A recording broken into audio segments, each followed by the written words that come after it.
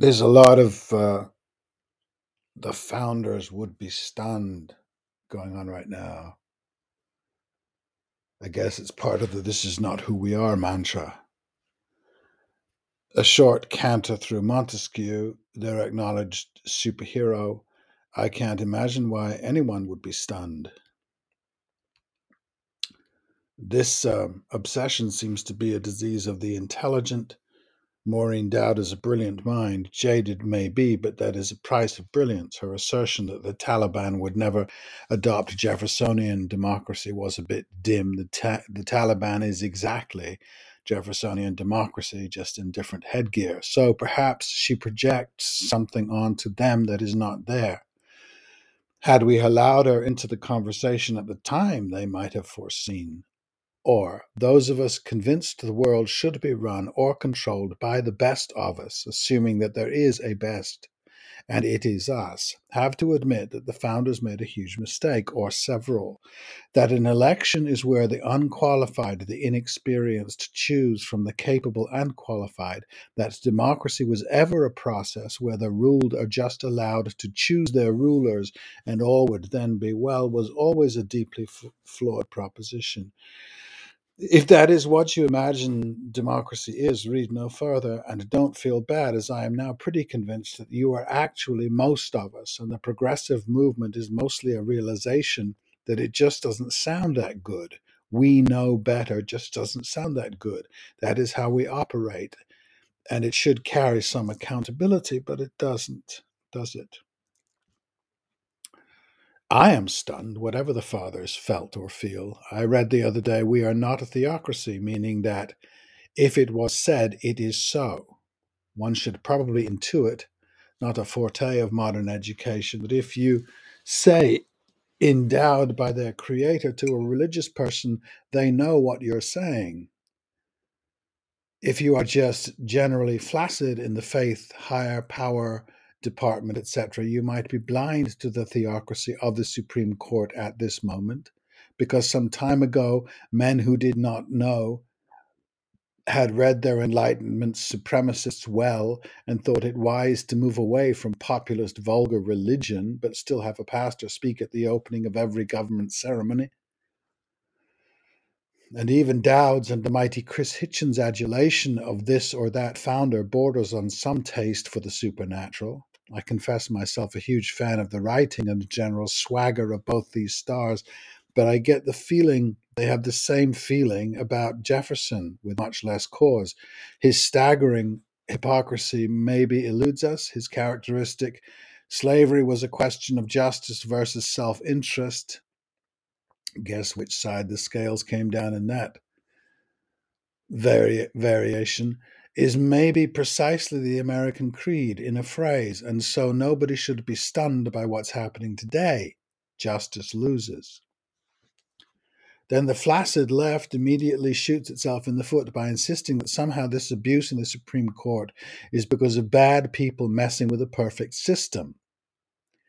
Not that it is systemic, that the system is at least not what it pretends to be, that the ruling elites are running a constant campaign of deception on their charges, guilt free, because they need parables, simple stories they can understand.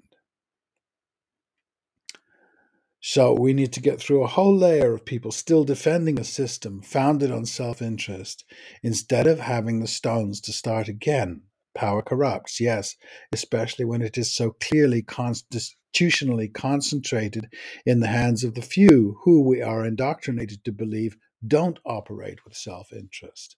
You know the litany, the Supreme Court, an unelected body appointed by two presidents who did not win the popular vote, confirmed by a Senate not elected by a majority, is put down to bad people lying during their confirmation. That's it. Then indeed you have no separation of church and state. Americanism has become religion. It's all in place, ancient, unquestionable texts written by a crew whose lives and values were baked in a mythology created by another bunch of Enlightenment patriarchs. True, there are no virgin births, no raising from the dead, but near enough. Systems created in the shade of self-interest will generally go rotten sooner or later unless you believe the self-interested to be deserving, or self-interest to be in the best interest of the many, capitalism. And I think that is the American belief, along with a healthy dose of the devil among us. So Mitch McConnell or Samuel Alito serve as Satan the left can wring their hands about. Tell me, where's the separation now? Church need not be church when it is so deeply in our bones. Once one is over the satanic explanation of why another person sees life differently from oneself, one can see more clearly how power concentrated is a bad idea. Not really because the holder of power is a bad person, but that he or she loses accountability, and we who elect them lose it even more. If we are an of, for, and by the people system, why don't we ever blame ourselves when things go wrong? Crucial. The economies don't provide, trucks don't roll, traffic jams. I don't live in McConnell's world. I don't value what he does. I don't pray or think there is a benign but possibly vengeful dad upstairs. But I don't think Mitch is wrong to believe that. He needs to. And in his pursuit of happiness, he has a right to all that, given him by his creator. That his constituency defines its freedom by how much of mine they can control creates a problem, and theirs is the devil-based system, so it's a compromise. Creative thinking could make this compromise America's greatest possibility, that we are not enemies of each other. I think that were the system godless, it might actually work, but it's not. People do not believe they have a divine right to own a firearm because they're stupid. It's right there in the Constitution, endowed inalienably. Unless we can look at the Constitution critically, imagine right from the get-go, from we hold these truths, who was we? Who are we now? White men? Critical thinking needs to be everywhere or not at all.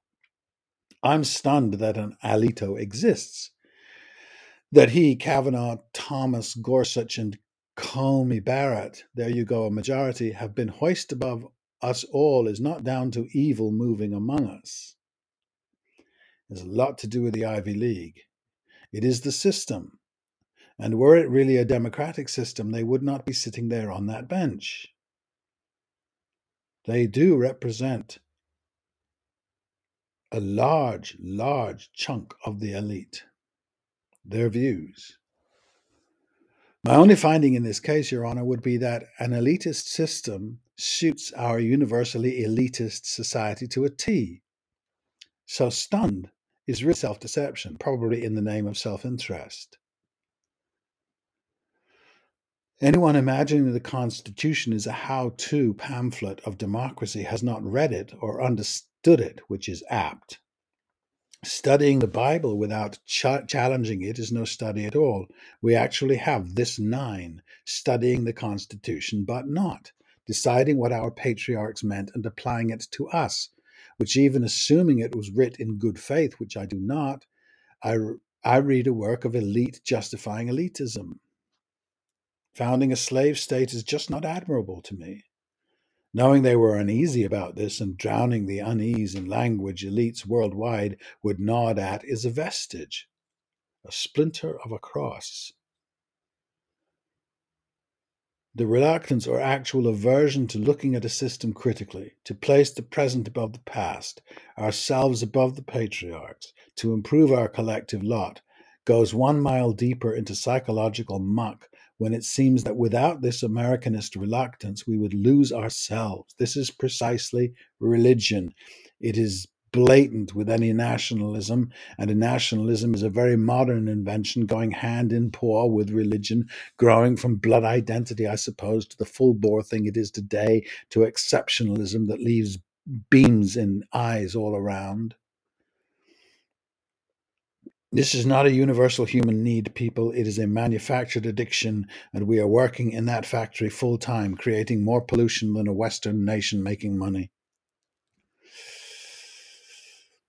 One last thing, not really, but while I'm here, I wondered in a conversation last night why 9/12/2001 no one said Time out. I suggest all the heads of state, all the pontiffs and mullahs, all the mamas and papas who care, get into a symposium, a talking place in some agreed upon spot, put down the guns, get off the planes, and talk this through. This war stops now. My brother said, when has that ever happened? Good point. Not recently. It happened quite a lot in the ancient world. Cyrus the Great was famous for these kinds of moves, Alexander even, Khalid al-Walid, the great warrior of Islam. Anyway, before wars were engaged in, the players would ask each other, do we even need this war? And sometimes the decision was no. Before it was constructed, war that is, to be about good and evil. A post 9/11 discussion could state clearly we all have grievances, and if we don't address them, lots of people are going to die. But when your war is against evil, there is no discussion that is useful. One is always at that war. That is the premise of monotheism.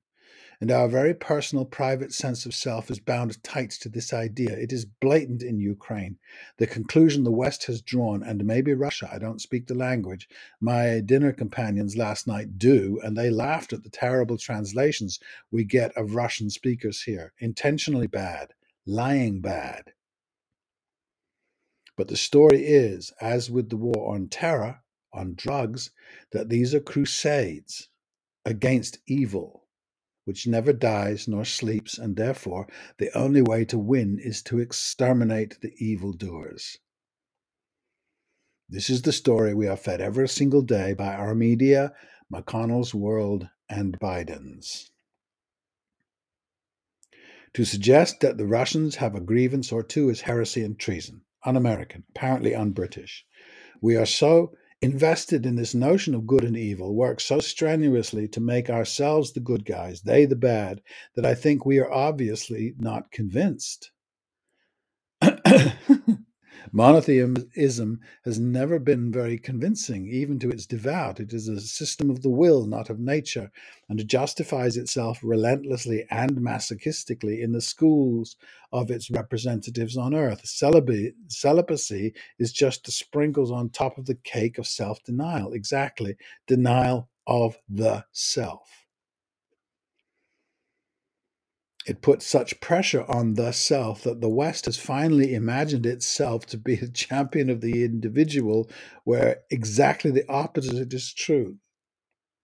We look at real individuality as through a glass darkly, a long way off and half forgotten. So when Putin or Obama want to go to war, they can simply challenge the young to step up.